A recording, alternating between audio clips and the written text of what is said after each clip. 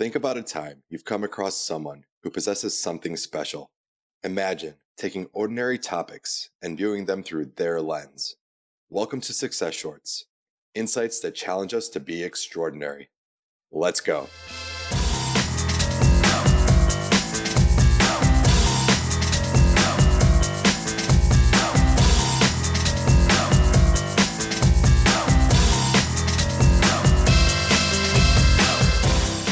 Hello everyone, I'm Varol Chanel, and today I'm joined by Ozan Varol. Ozan is a rocket scientist turned award-winning law professor, as well as the author of Think Like a Rocket Scientist, Simple Strategies You Can Use to Make Giant Leaps in Work and Life. Ozan, it's a pleasure to have you. Thank you so much for having me here. So as anyone can tell by your lead-in, you're going to have a heck of a success short for us. But first, let's have a little bit of fun getting to know you. To do so, we're going to play a game called Two Truths and a Lie. Let's hear what you have for us. I've never been camping.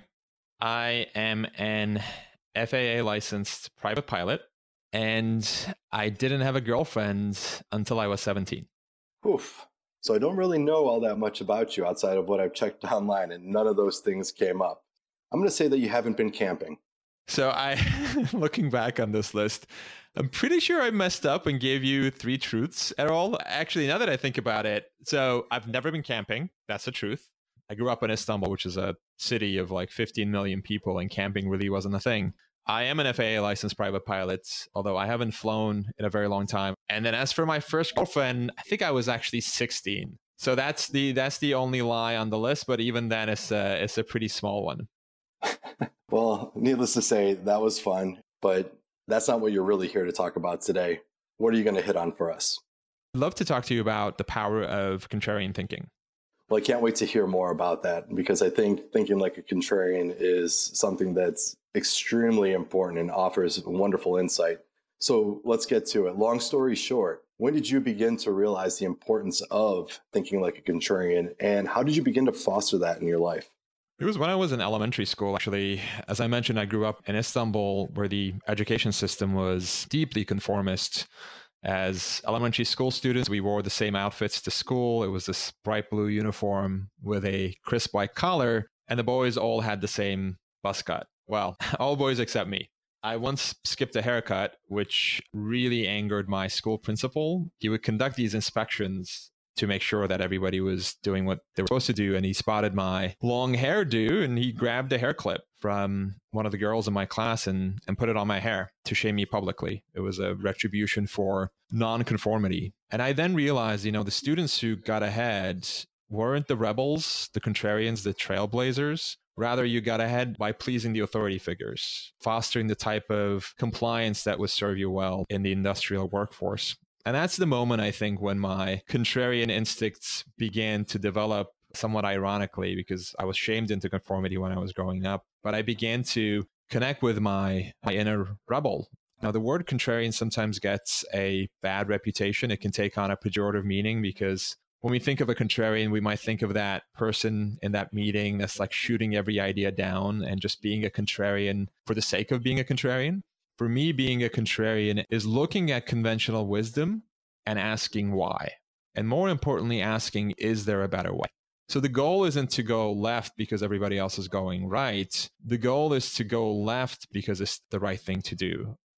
Having spent some time in Turkey when I was younger, I had a glimpse through that window, and I can definitely see how it can produce that counterbalance to the very kind of overt drive towards conformity. And to hear how you synthesize that and the intellectual output that it produced is fascinating. So that's where the foundation came from. But how has being a contrarian impacted you ever since?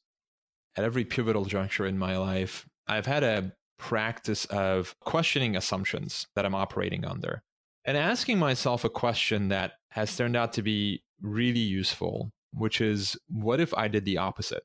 Now, that's a question that most of us don't ask ourselves, especially in times of uncertainty. We tend to look to what other people are doing around us and copy and paste their trajectories, their tactics, their strategies with little change. So it's a human instinct to conform in many ways, especially in conditions of uncertainty, because our ancestors, you had to conform to your tribe in order to survive. If you didn't conform, you'd be ostracized, rejected, or worse, left for dead.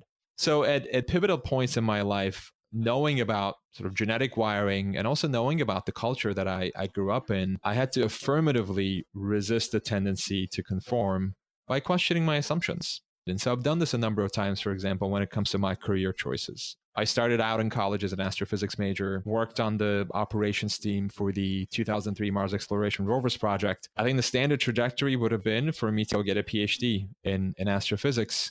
But I asked myself, is that really for me? And that is sort of the standard assumption. That is what I'm supposed to do. But looking back on it, I didn't love the substance of the astrophysics classes I was taking. So I took a law class and I just fell in love with that class. I took a year off and worked at a law firm and ended up becoming a lawyer. And I tend to run these small experiments in my life to see what I like and don't like. And I practiced law for a few years and then decided to go into academia and became a law professor. Serious law professors don't write books about rocket science. But what I've been doing throughout my entire career is to basically take this rocket science mindset and apply it to seemingly disconnected fields like law, like teaching, like business. And I wanted to share those strategies with the rest of the world and explain how they can use just these simple frameworks from rocket science to make giant leaps in their work and life. And that happened because I questioned the assumption of what a quote unquote a serious law professor is supposed to do. I urge the listeners to ask that question to themselves from time to time. What if I did the opposite? Even if you don't execute, by the way, that simple question is often enough to jolt you out of your current perspective and see what you've been missing all along. The low-hanging fruit in many industries has been picked. So you can't get ahead by simply copying and pasting from others. But you can get ahead by questioning conventional wisdom and asking yourself, what if I did the reverse? That's terrific advice for work and life. Can you continue down that stream of thought and give us a tangible takeaway that would allow us to integrate some contrarian practices into our own lives?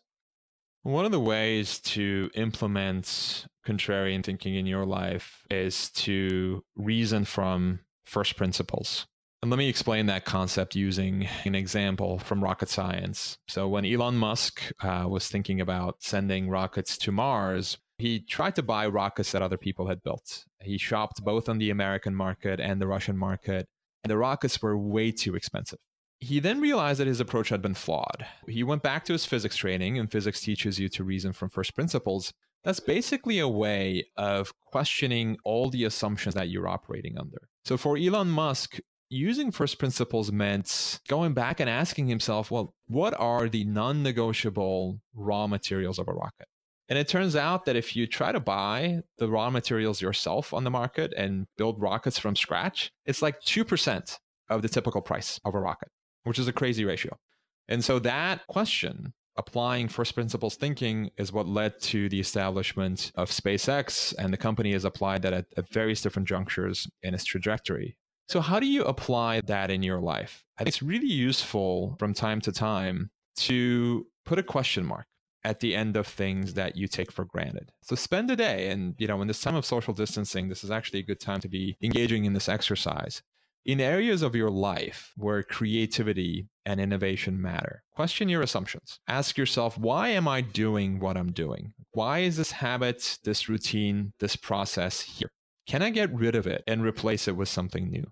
When you engage in that exercise, it's really important to demand current and not historical evidence. So a lot of our habits, processes were developed in response to problems that no longer exist. But the immune response remains long after the pathogen leaves. And so when you're engaging in this exercise and questioning, your budget items, your processes, your habits, demand current evidence. Is there still a need for this? And even if there is a need for it, is there a better way of doing what you're doing? So I think the people who are able to unlearn what they know and relearn, build up from first principles and create a better way of doing things, they're going to have just an extraordinary advantage in defining the future. The interdisciplinary play there was really fascinating. Science connected to evolutionary biology, connected to psychology. It's awesome. If I break it down to its simplest form, Ozan just left us with a really unique way of saying be present. By stepping away from patterned or learned behaviors, We can make decisions and address problems with a clear mind and in a way that encourages wisdom and insight over conformity and habit, which in the end is a tremendous lesson to learn from rocket science. And how bad do you want to read Ozan's new book or take one of his classes? I know I do. Well, that's all we have for this episode of Success Shorts. Hopefully you found today's topic useful. And remember, have fun, stay curious, and keep it short.